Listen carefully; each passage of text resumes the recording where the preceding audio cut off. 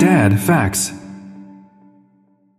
During the Cold War, the U.S. Central Intelligence Agency had a top-secret program called Operation Acoustic Kitty.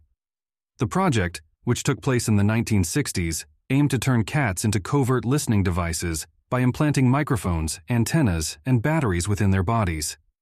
The idea was that the cats would be able to eavesdrop on Soviet conversations and transmit the information back to the CIA without arousing suspicion.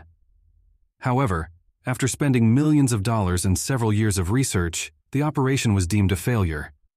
The first mission involving an acoustic kitty ended tragically when the cat was hit by a car, and the program was eventually canceled due to the unreliability and unpredictability of using cats for espionage purposes.